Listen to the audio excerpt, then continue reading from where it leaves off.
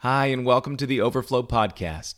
I'm Chuck Ammons, teaching pastor at Overflow Church in Brandon, Florida, and we are here to help you receive the Father's love and to release it to everyone you encounter everywhere. Wherever you're listening from today, your God adores you. I pray this message elevates and ignites your faith. On this podcast, you will find biblical messages to activate your faith, as well as our You Asked For It series, where we address your questions about trusting God's goodness as Father and living out His fullness as beloved sons and daughters. To find out more about Overflow Church, visit us at myoverflowchurch.com or on Facebook at Overflow Church Brandon. We'd also love to encourage you to check out our book, Life in the Overflow, and its accompanying devotional at Amazon.com.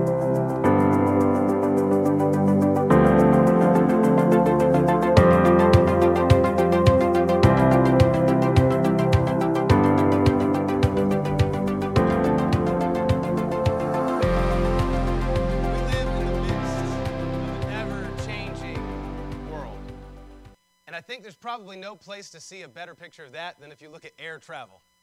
I was thinking recently of the first time I went on a flight as a teenager and everything that has changed since then. So for anybody younger than me, let me just fill you in on what once was. It used to be you could show up at the airport just minutes before your flight with nothing in hand but a ticket. They didn't even check your ID. You didn't have to take your shoes off. And the only thing you could call security was a metal detector and a mall cop. But then the world changed. 9/11 happened. And everything looked different. And now when we go to the airport, we wait in long, long lines. You've got to show up an hour or two before you come. There's multiple layers and levels of security. You could take no liquid with you over 3.4 ounces. Very specific and not large enough for many of the travel things that you actually want to take on the flight. You have that body scanning machine you have to walk through. Everybody remember this one? The body scanning machine that I learned the hard way you don't want to accidentally set off. I was actually on a trip with Valley's End. We were headed to Nashville to record our first album, and I was on cloud nine, and somewhere I must have missed when the TSA agent said, please make sure that your cell phones are out of your pockets when you walk through the machine. And so when I walked through smiling with my arms up and heard alarms going off, I realized a second too late, and I tried to jump and let them know, I was like, oh no! And I reached, and that only freaked them out more. To which a TSA agent leaned in, put a hand on my shoulder, and said, we're going to need you to step aside for a more intensive search. With his hand still on my back, he said, would you like a room? And I was like, what? What is it about? No, I don't want a room. As he proceeded to walk me to the end of an invisible aisle facing absolutely every passerby in the terminal, and to provide a scan that would make sure that there was absolutely no possibility that anything foreign was entering on the flight. I got to tell you, after that time in Nashville, there are certain exams I don't even need to go to a doctor for anymore, thanks to TSA. We found with flight that the world changed again in 2020 with a global pandemic. And now when we go on flights with all those other things that are true, we have to wear masks all the time. So on a flight recently with my daughter Annabelle, and we tried to keep ourselves from cracking up as the passenger next to us conveniently kept falling asleep with his mask down. And to a very irritated flight control crew, you'd have stewardesses coming by going, mask, sir, sir, sir, mask, sir, mask, sir, mask, sir, mask. Annabelle thought we were flying with one of the Knights of the Round Table. She's like, Dad, it's Sir Mask. There he is right there. Do you know, in the midst of this world that is ever-changing, some things stay the same. I think about when I go on flights, and you know, in all the years that have passed, though they've tried to spice it up, that safety talk before takeoff is always exactly the same. I'm not sure why, but they feel the need in this safety talk to start off, it always starts the same way. First of all, they show you a seatbelt and how to put it together in case this is your first time out in public. They step from there to show and tell time, where they inflate a vest for you to see by blowing through a little whistle. After this, they give the pep talk.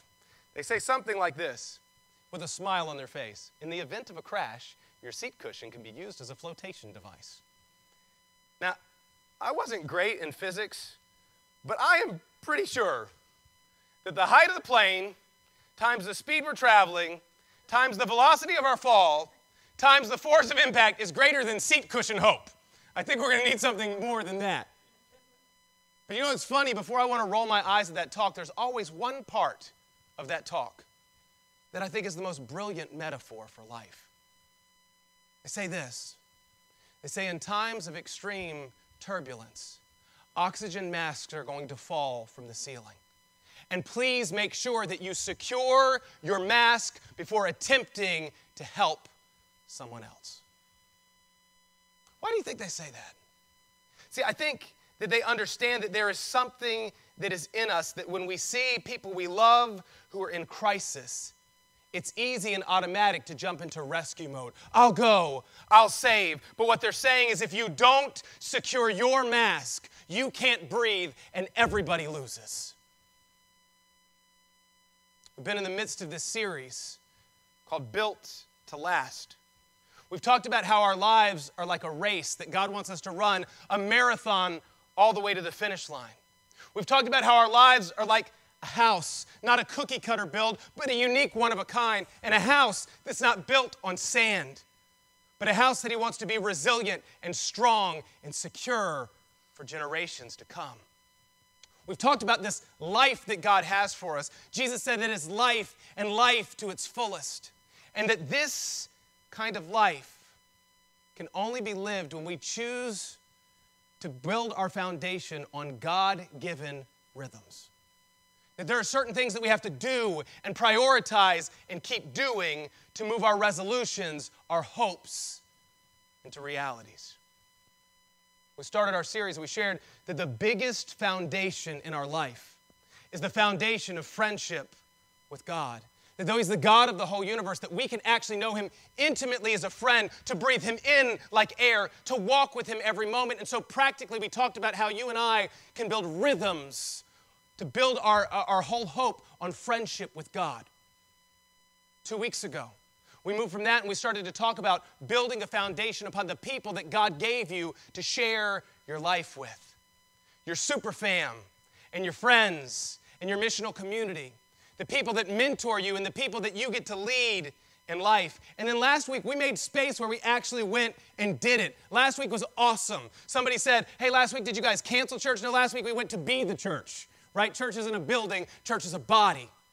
And so as we shared in that last week, it was awesome. This morning as we come together, I want to talk about what it looks like for a you that is built to last. I want to remind you and I that right now we are living in days of extreme turbulence. Everything that can be shaken is being shaken. And if you're anything like me, you're finding when you go about your life that oxygen masks are falling all around us. But you need to hear me. If you don't secure yours, you can't breathe and everybody loses.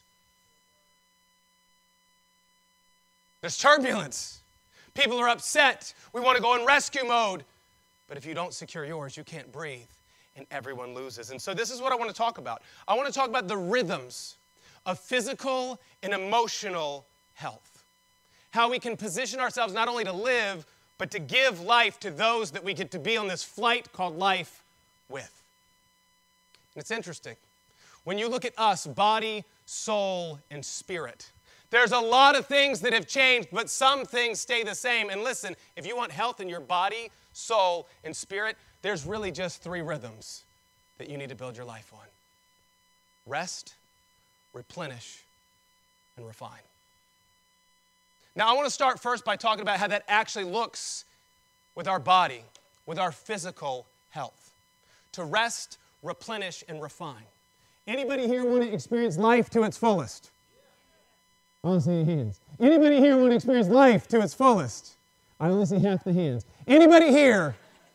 Some of y'all are like, I'm not going to do it. Now that you just said to do it. For you, I'm just saying. All right. If you want to experience life to its very fullest, it starts with this. It starts with rest. And this is really, it's crazy because as I've looked through the years, I've studied many, tons of personal trainers, nutritionists, life coaches, fitness plans, documentaries, books. And it's crazy because all of them, no matter what the fad is, from the time that I gained my freshman 25, I've cared a lot about my health. And no matter what fad or diet or book or study I've looked at, they all come back to the same basic tenets. In fact, I'm going to tell you this morning that all of us have heard them. We're not going to hear anything that's new. The issue isn't that we don't know them. The issue is that we haven't made priority to do them and keep doing them over time. Where does it start with our bodies? We've got to rest. Let me break it down. We need to get enough sleep. There's a verse I love in Psalm 127. It says this, God grants sleep to those he loves. Isn't sleep a good gift? But here's what's crazy. When I talk to people of every single age, this is one of the most universal. It's here with our sleep that we're most prone to act like Superman. I don't need rest. I'm okay. I'll sleep when I'm dead. And this is people of every age. This is the young kids that are wanting to stay up and play Fortnite. This is the workaholic in the middle. We're just always saying, no, I can stay up late and I can get up early. And then we'll say things like, I've been built to go on 3 hours of sleep. That's just how I'm built. It's like, then why are you so irritable is what I want to say. We act like we're Superman and we don't realize that overworking beyond our margins is the kryptonite that is weakening us far more than we know. Leadership expert Carey Nieuwhof wrote this article called Sleep, the Leadership Secret No One's Talking About. And he wrote this. He said, according to medical research, chronic lack of sleep can cause weight gain, age your skin, decrease your sex drive, impair memory, and contribute to illnesses such as diabetes, heart attacks, strokes, and even premature death. He goes on in this article to say that sleep debt leads to a lack of mental clarity, breakdown in work performance, burnout, and severe strain in emotions and relationships. If we want to be the best you, we have got to choose again to build rhythms where we rest. The second is this, that if we want to be physically healthy, we've got to replenish. What does that mean? It means that we receive our nourishment in what God made. I love this verse, 1 Timothy 4:4. It says, everything God created is good, and nothing God made is to be rejected if it's received with thanksgiving. When you hear the nutritionists speak, they always go to two things that God made that we desperately need. First, they say you've got to drink enough water. Not drink enough liquids, not drink enough coffee, not drink enough Gatorades, not drink enough sodas. Water as God made. And when we drink water as God made it, it's life in one of the most bold ways. Listen to this. The Harvard Medical School looked at the effects of water on our body, and this is what they said. They said water delivers oxygen to your body, normalizes your blood pressure, stabilizes your heartbeat, aids in digestion, cushions your joints, and regulates your body temperature. I find it amazing in a world that doesn't believe in God, and we're spending all of our time and money to come up with these artificial ways, that right before us, free and abundant and everywhere, is this gift called water. And when we drink it, it's life. Nutritionists go on the other way and they say this, we've also got to eat what God made. That modern foods that we see, you know this, we've seen this, you've watched the documentaries. Our modern foods are full of complex ingredients that have been manufactured in a lab for the result of increasing shelf life and profit, not nutrition. And often, processed foods, what that means is they're processing out nutrients God made and adding a lot of foreign elements that our bodies weren't created to process and hold and burn. And some people through the years have said, you know, Pastor Chuck, I appreciate that. I appreciate you're passionate, but should we preach this in church, really? I mean, you're not like a nutrition. Should we preach this? Should we just stick to the Bible study in church? So if you're wondering right now, should we preach physical health in church? Here's my answer. Yes! And there's two reasons. Number one, there is no separation of sacred and secular. My Jesus doesn't just belong in a box called spiritual life. He's the Lord of all of creation. He's the Lord of science and nutrition and fitness and health and your physical body. And he came so there would be life in every cell he created. But let me take it further. As a pastor, why do I feel an urgency to preach this message? Because I'm heartbroken of going to countless conferences and hearing countless prayer requests of sons and daughters lamenting, why won't God heal me? When I look at their story and see that the problem they're facing is not a spiritual attack nearly as much as it's my people perish for lack of knowledge. that we poison ourselves over and over and over again, and we get in a ministry line and say, God, fix it. God, heal me. And I want you to know this. My God is in the healing business. He is the healer. He is amazing. So if you're going and you're saying, God, I'm asking for a crop failure, he'll do it. It's amazing. But I watch people leave this line only to go back in ignorance and poison themselves all over again, and 6 months later wonder, why didn't my healing stick? Why didn't it last? And I've heard all the spiritual mantras we've given when God has been good, so I want you to hear me. Yes, God will heal you, but even more so. Somebody say even more. Even more, God made our bodies healing factories if we would allow them to run as he created them. We've got to rest, and then we've got to replenish. By this picture of replenish, what I'm saying is we've got to get rid of the toxins and then eat and drink what God made. I love this. In the times that I served on the board of directors at the YMCA, spent time around a lot of nutritionists, a lot of just really amazing people, and they all said the same thing. They said, everything in moderation. And this is what they meant. You want to go get a brownie? You want to eat some Cheetos? That's all right to have that from time to time, as long as you're building the foundation of your nutrition upon what God already made. And that's the issue of replenishing. If we want to be healthy, we've got to rest. We want to be healthy, we've got to replenish. But there's a third one. We want to be healthy, we've got to refine. And this one comes down to exercise, moving in the way God intended for you. I think about the words of the Apostle Paul who says, I discipline my body and I keep it under my control. And really when the experts start to talk about exercise, mostly they fall into two broad categories. One they talk about is cardio. Now whether that's jogging or swimming or CrossFit or biking, what they're talking about with cardio is moving the internal systems of your body to be strengthened so that they run you effectively. Many of the times you're running cardio, it's over time, you're going to see a result in the mirror, but it's actually internal what you're changing. The second type of exercise they talk about is building muscle. When you go and you lift weights in the gym, what you're doing is you're growing beyond your current ability. And the way we actually grow muscle is that you lift something that is beyond your capacity, and actually your muscle tears under the weight.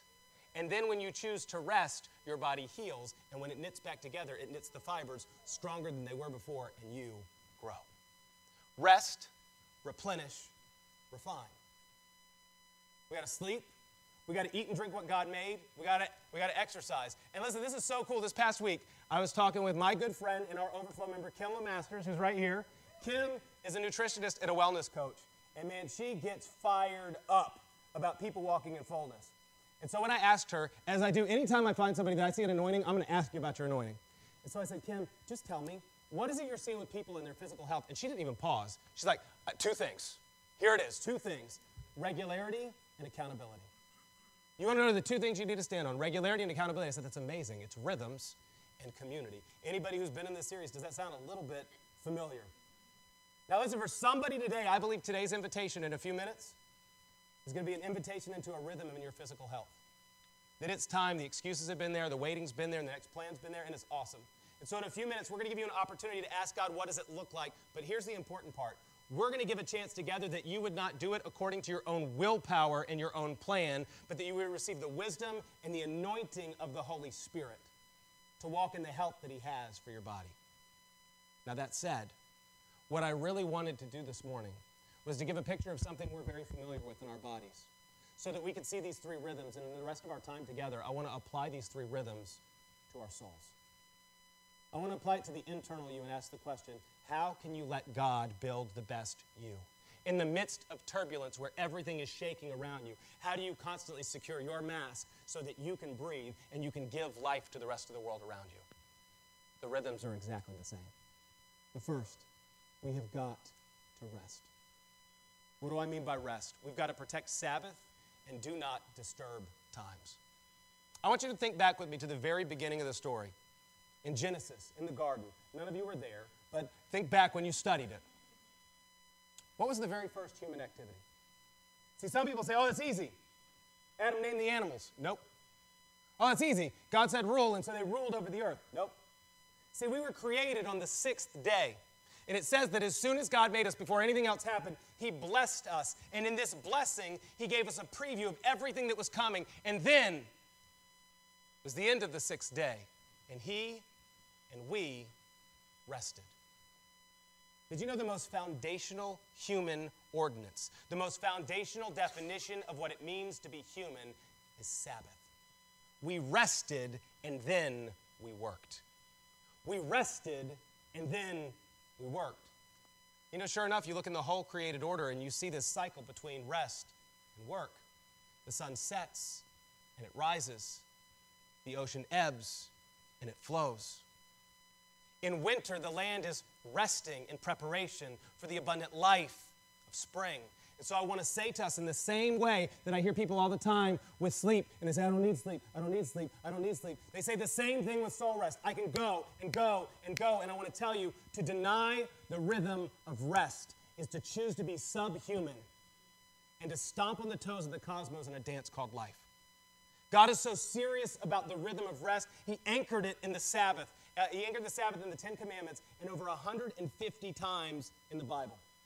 We go forward in the New Testament, and Hebrews tells us this. It tells us that in its truest sense, our Sabbath isn't a time, it's a person, and his name is Jesus. That Jesus came to be our Sabbath, and that because of Jesus, because of what he's done, there will never, somebody say never, there will never be another moment where you will need to strive or perform or prove ever again. Somebody get excited about that. Thanks, Mom. I know we hear it, but you need to get it when you get stressed out. Say, I need Sabbath. Jesus came as your Sabbath. What that means is you never need to get on a hamster wheel again to perform and prove and get a reputation and please. God's pleased. Somebody hear me this morning. God's pleased with you in your present place of maturity, in your present understanding. It's faith like a child, not faith like an expert. Some of you are constantly going, and what you actually need is to receive Jesus as Sabbath. Okay, I don't need to try to save myself anymore. It's enough. But that said, our souls still require rest. So to people right now that you burn the candle at both ends, you go every day, you never take a day off, you wear it as a badge of honor, and you say, you know what? Well, here's the thing. I'm strong. I don't need rest. You need to hear me this morning. Sabbath isn't about weakness. It's about wonder. Sabbath isn't about weakness. Sabbath is about wonder. I'm going to talk about this in a minute, but you and I were not created as production machines. God did not have a shortage on his quota in heaven and thinking, you know, I really need to create something to help me out with all this, to lift the load a little bit. That's not what we were created for. We weren't created for work. We were created for wonder. And you need to understand that the Sabbath is a gift that came before the law to ground you and I in staying fully alive. What is the gift of Sabbath? The gift of Sabbath is one day every week you shut down the production factory. There's no to-do list. There's no multitasking. There's no, I got to just get this done today. It means one day a week that your family is not running everywhere, but you're present with each other. It means one day you're not returning phone calls and your phone is not on your hip. It's turned on Do Not Disturb and you're not available. It means one day you sleep in and stay in your PJs all day if you want to. It means one day that you're available for anything other. You're not available for anything other than what allows you to breathe, rest, recharge, remember, and refocus your heart on the perspective of reality. That you're a beloved kid in the midst of a gift called life. I don't know what's going on in your world right now, but I know this. You are beloved and life is a gift. But it's only in Sabbath we stop and we remember it. And now when I talk about Sabbath, we could give a million tips and strategies. We've done some here, and there are so many good resources. If you're here going, I don't know how to start, right on our website, myoverflowchurch.com, you can go down under resources. We've got a resource called Restoring the Rhythms of Rest. If you're looking for practical, it's right there. I want to make this bottom line this morning, because most times I don't think we don't rest because we don't have enough practical ideas. I think you need to hear this. You require Sabbath, period. You require Sabbath. It's not an option. It's not something that we add as an elective. You require it, and God would never order your schedule to be busier than the blueprint he stamped on your soul.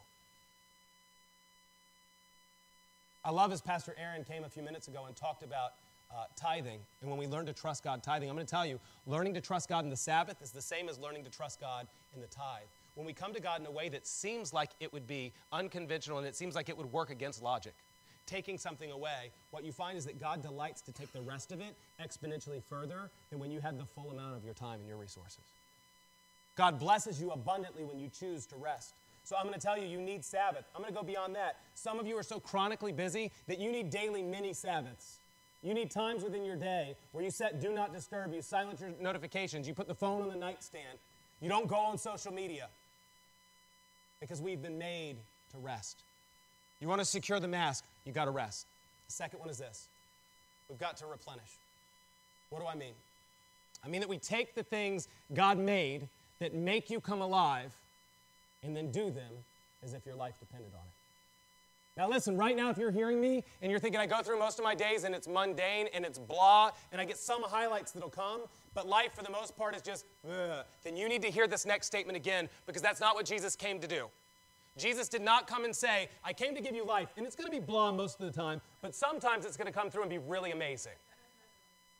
He said, I came to give you life every moment more abundant than you can imagine. God didn't say, hey, with your request, I came to give some things, and listen, like a Christmas list, you're going to get some of them, but don't expect to give everything. No, God said this, I'm going to come and blow your mind with more than your capacity to ask or even imagine. You can't even figure out, no mind has seen, no eye. Have we seen some brilliant people on the earth? He said, listen, none of those brilliant minds have any clue what I have in store for you right now. So if you're getting through your days and you've believed the lie that life is supposed to just be mundane and you need to hear this next part again. It's time to secure the mask. You need to take the things that God made that make you come alive. Those are different for all of us. And then you need to do them as if your life depends on it. Somebody says, come on, our life depends on it? That's a bit. Yeah, well, because it does. Because there are too many people today who are surviving but not living. They're here, but they're not awake. They're not alive. They're not dreaming. So I think about this. I've got 6 children in my home. And so there's lots of joyous noise all the time going in my home. Lots of messes, too. Those two tend to go together. You know what it is that makes kids so joyous? It's that they haven't yet forgotten that the world is God's playground and that worship is simply when we come alive on it. When you look at a kid, what you find is this. Kids' days are defined entirely by their passions. They see the things in creation that inspire them, that spark them, that they're good at, that they love, and they just run and do them. They haven't yet developed hoops and rules of everything they have to jump through before it's acceptable and noble and productive enough. They just delight in being a kid. And then we get older, and we deprioritize this part of our life. In fact, what we do is we take this whole area that used to be our whole life, and we put it in a little box called hobbies that coincidentally we never have enough time for. And we forget how to be human. And we lose inspiration. And we wonder where God has gone. You know, when Jesus said that we were to come to him with faith like a child, I think it means a lot of things, but I think at its core it means don't ever lose your wonder. So let me ask an honest question. I just want to get practical on this for a minute and you replenishing. Do you live inspired? If I looked at a normal day in the next week of your life, would a normal day be you waking up in the morning and saying, I love my life? I can't believe it's like a little kid who found a playground and he's not even sure he has permission, but he's like, I can't even believe I get to be here. I can't believe I get to do this. Where's it time for you to give yourself permission to recognize that God gave you a life that he wants you to love? Somebody's got to give yourself permission today to go, oh, I can actually lead a life I love. We do all these things. Well, I got to do this. I don't like that, don't like that, don't like that, don't like that. Do you live inspired? And if not, I want to ask a few questions. The first, what activities make you feel inspired? I'm going to tell you to do that often. What I think about here right away is one of my closest friends, Caleb Hires. Caleb is the senior leader out at the resting place and an amazing man of God. And Caleb loves wakeboarding. I mean, loves it. When Caleb starts to talk about wakeboarding, if you guys have ever met Caleb, he's not short on passion anyway. But when he gets about Jesus and he gets about wakeboarding, he's going to light up. And he will just go on and on and on. And you know what I love? Caleb doesn't have the need to make wakeboarding Christian because the whole world already belongs to his God.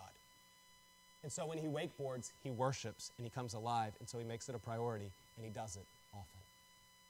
What activities make you come alive? Do it often.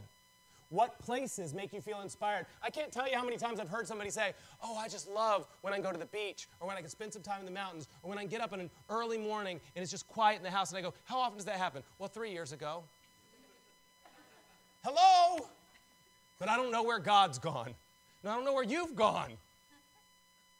We've got to look at the places that make us feel inspired and stop creating these rules and go, maybe, just maybe, God made that as a rhythm that I've got to go there often.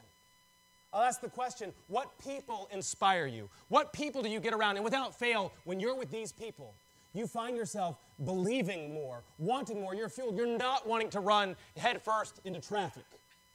The people that you're saying, like, these people just make me better. Get around those people.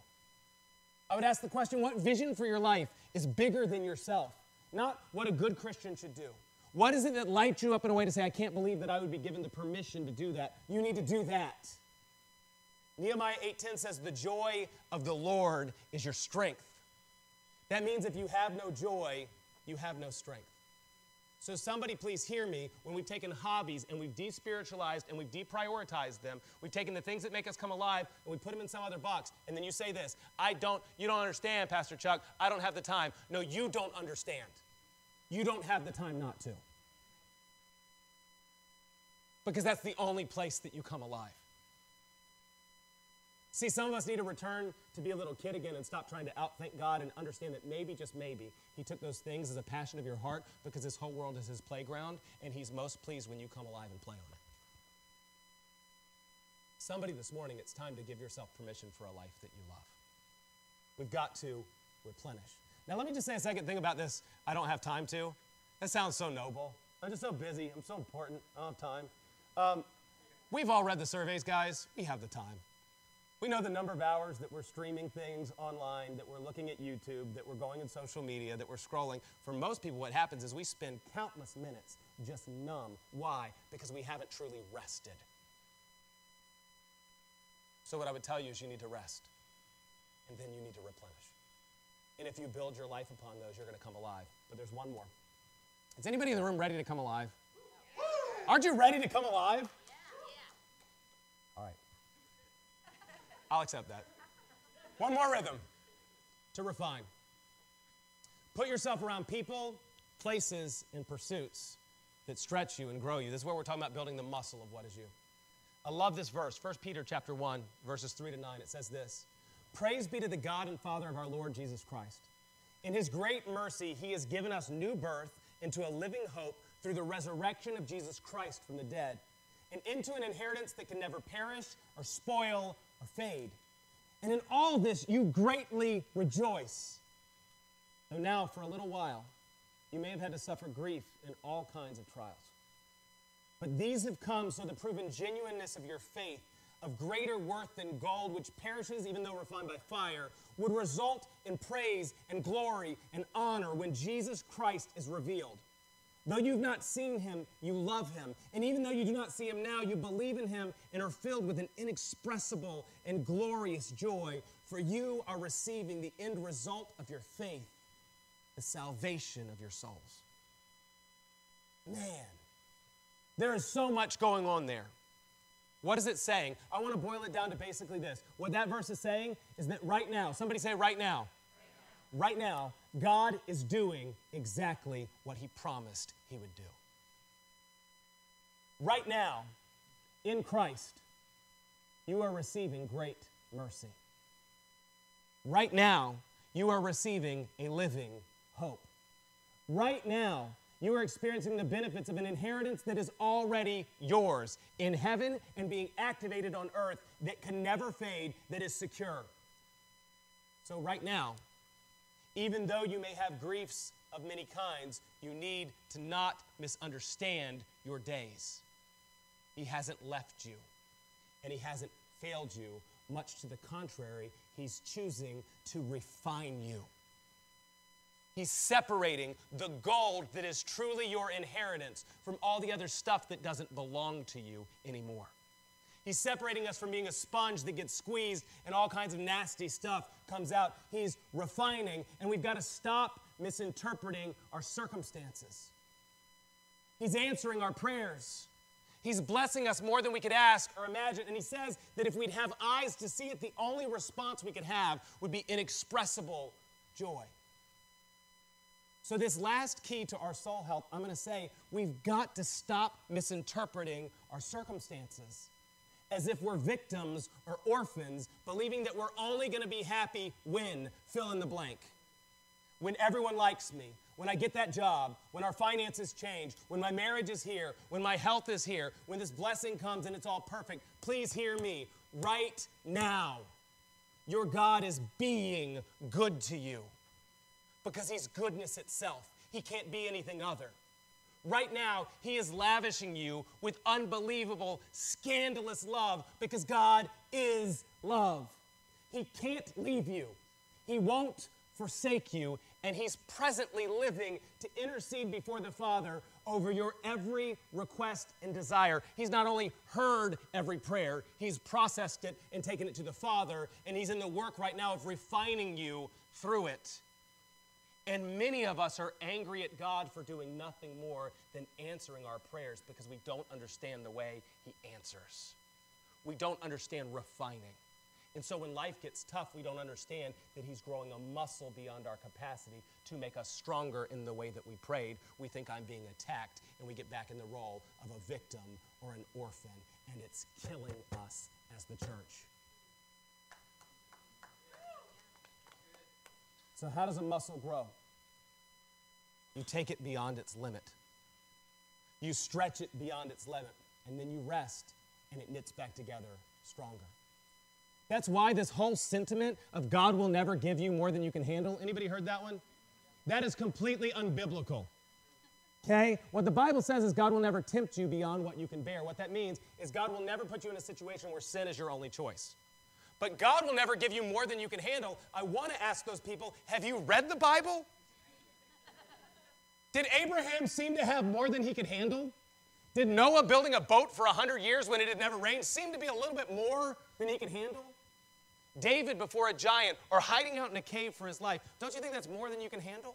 How about Esther at the annihilation of her people? Speak up or they all die. Is that more than she can handle?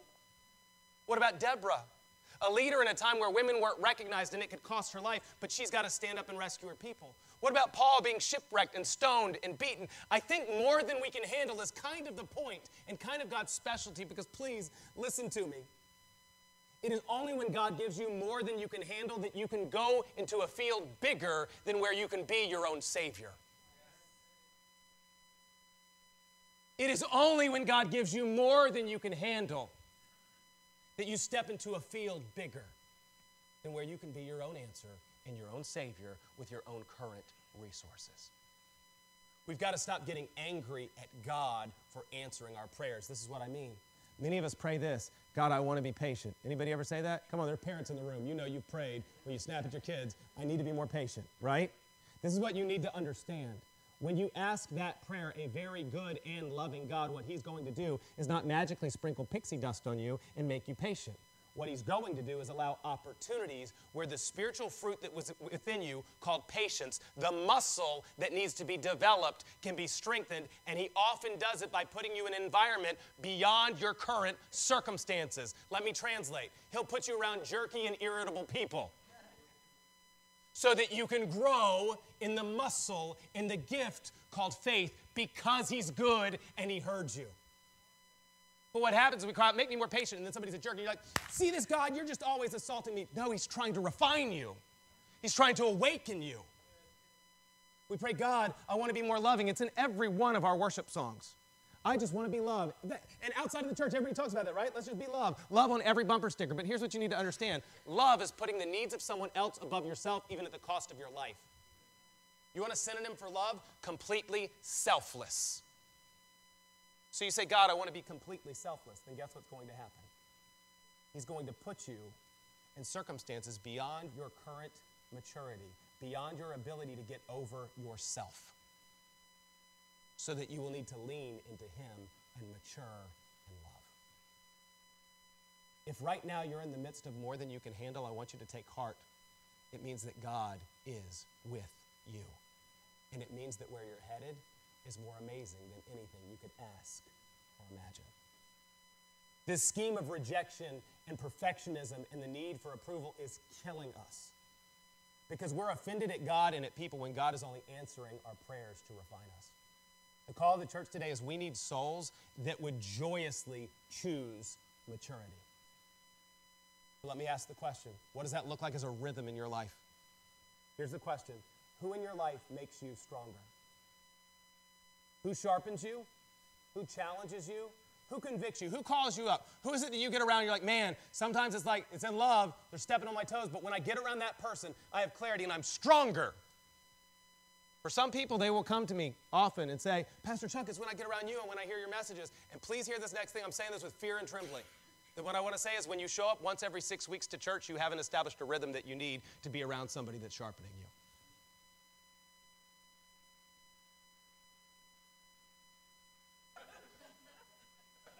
No, listen, I wrestled with that one a long time. I was like, God, I ain't saying that.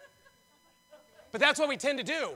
We tend to take people in our life and say, you sharpen me, you make me stronger, and then we don't make it a priority, and then we say, I'm too busy. You know what I'm too busy means? Listen, this is what you need to put in place if I'm too busy. That's not a priority for me. Because every day you're choosing priorities. I'm too busy that's not a high enough priority for me. So I'm going to ask who sharpens you, but I'm going to go a little bit further, okay? If you're going to say, Pastor Chuck, it's you. Listen, I only have the capacity to walk in personal relationship very closely with a few people. And if that's not us, the strongest way you're going to be challenged is not from a platform. It's eye-to-eye, face-to-face from somebody who's walking with you in life. That's why we've done missional communities. But for missional communities to work the way they need to, we need to choose bold regularity. We need to choose priority, that we get past all the facades and how's the weather and get in each other's lives and know that we have each other's back so much. We lay down our lives for each other that when you come and you're bringing your own bull crap, they'll look you in the eye and say, no, that's a lie. That's a scheme. You're acting like an orphan and you are more than a conqueror. You want to be refined. Who are the people in your life that make you stronger? You've got to make a priority about getting around them all the time.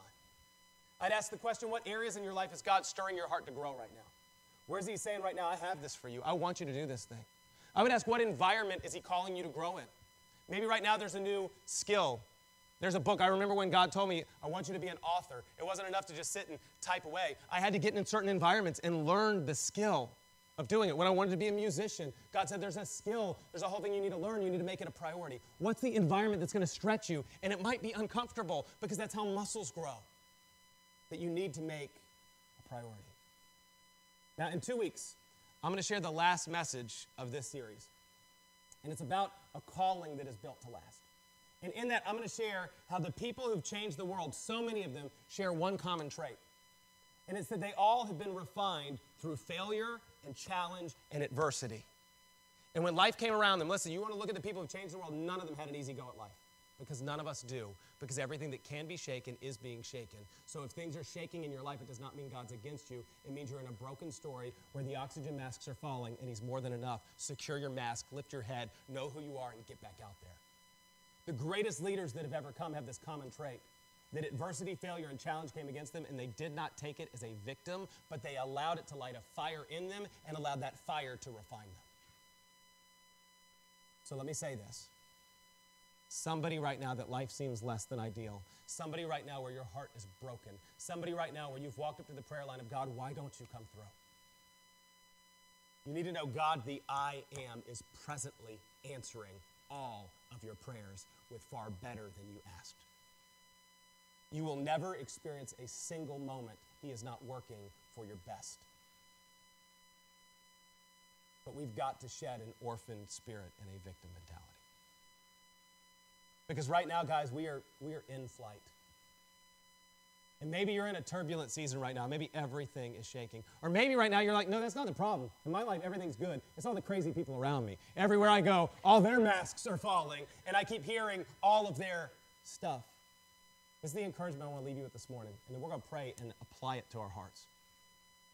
As you choose to build your life upon rest and being replenished and refined, you are securing your mask. You're alive. You're awake. And you're ready to bring the best you to a world that is desperately in need. And that's what it looks like to be built to last. Would you stand with me? And what I want to do, I want to make a beeline to our time of ministry today. I don't want to miss a single moment. So I'm going to ask if you'd close your eyes.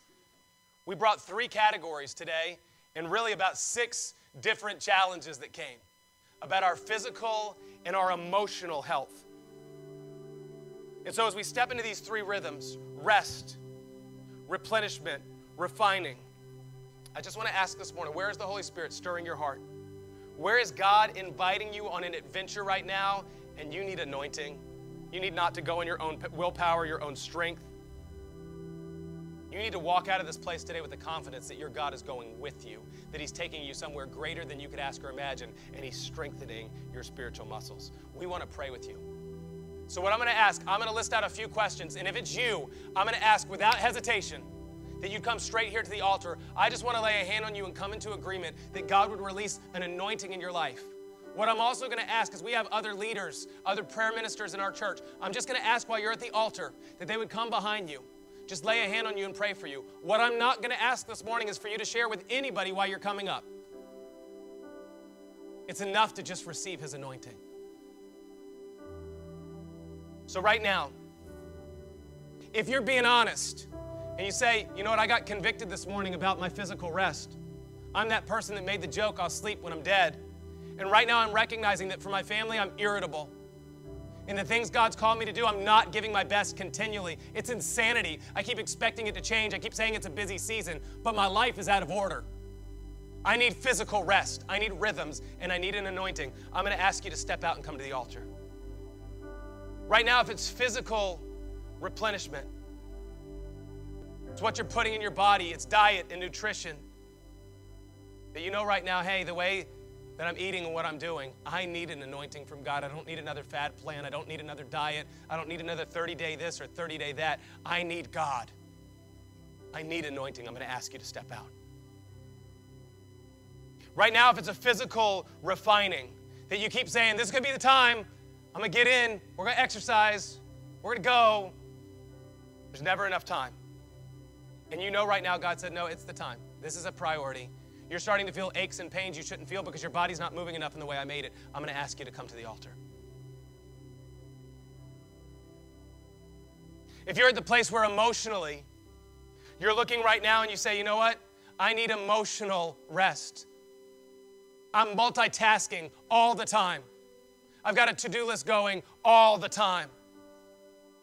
I don't practice Sabbath. I've said I'm too busy. I don't even know what it looks like because of my crazy work hours, but I need Sabbath. I require it. I see that this morning. I need God to move. I'm ready to go with Him. I'm going to ask you to step out. If you're at the place where you're just getting by, and if you're being honest this morning, you'd say, I am starving to be inspired. I'm starving for a life I actually love. I feel like I'm living somebody else's life that's a made-for-TV movie. I'm ready to feel alive, and I'm done believing that my passions are just hobbies that fit in some box somewhere. I'm ready to take them off the shelf and put them at the center of my life. I'm going to ask you to come.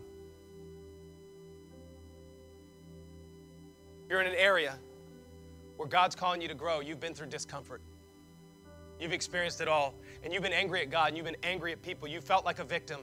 You've always come to the place that it just, you feel like, why does nothing work out for me? And now you're recognizing this morning that your God has always been in your corner, and that what He's doing is answering your prayers, and you want Him to strengthen your spirit right now, to no longer misunderstand His heart, but to see Him so that you would grow. I'm going to ask you to come. And as these are here at the altar, this is what I'm going to ask. If you are one of our leaders or prayer intercessors in the next few minutes, we're not going to be in a hurry here. In the next few minutes, I'm going to ask for you to come around and just lay a hand on whoever the Lord puts on your heart, leaders and ministry team at our church. And I'm going to come down the line and just pray an anointing and a blessing that you would live a life that's built to last. Father, right now we are asking for anointing and wisdom from heaven to fall, that we would hear what it is you are saying to your children, that each of them would hear the customized blueprint to say, do this, not that. Wait here, release that. That they would see it clearly. I ask right now in Jesus' name that the voice of the accuser would be completely silent. I want to say to somebody in the room who's feeling ashamed, maybe you looked and said, hey, 5 or 6 of those categories, I'm just not doing well. I want to say shame off you in Jesus' name. There's no condemnation in Christ Jesus. He's come around you not to make you ashamed, but to make you alive. And what you need to know is when you're at this altar holding your head down, he's lifting it because he's giddy with delight. Because he's about to take you somewhere that you've been praying for and asking for a very long time. So let's take these next minutes right now. Around the room, just allow the Lord to put somebody in your heart and pray for them. We're going to receive an anointing here, and then Pastor Lynn's going to close us in just a minute. Let's receive from the Lord.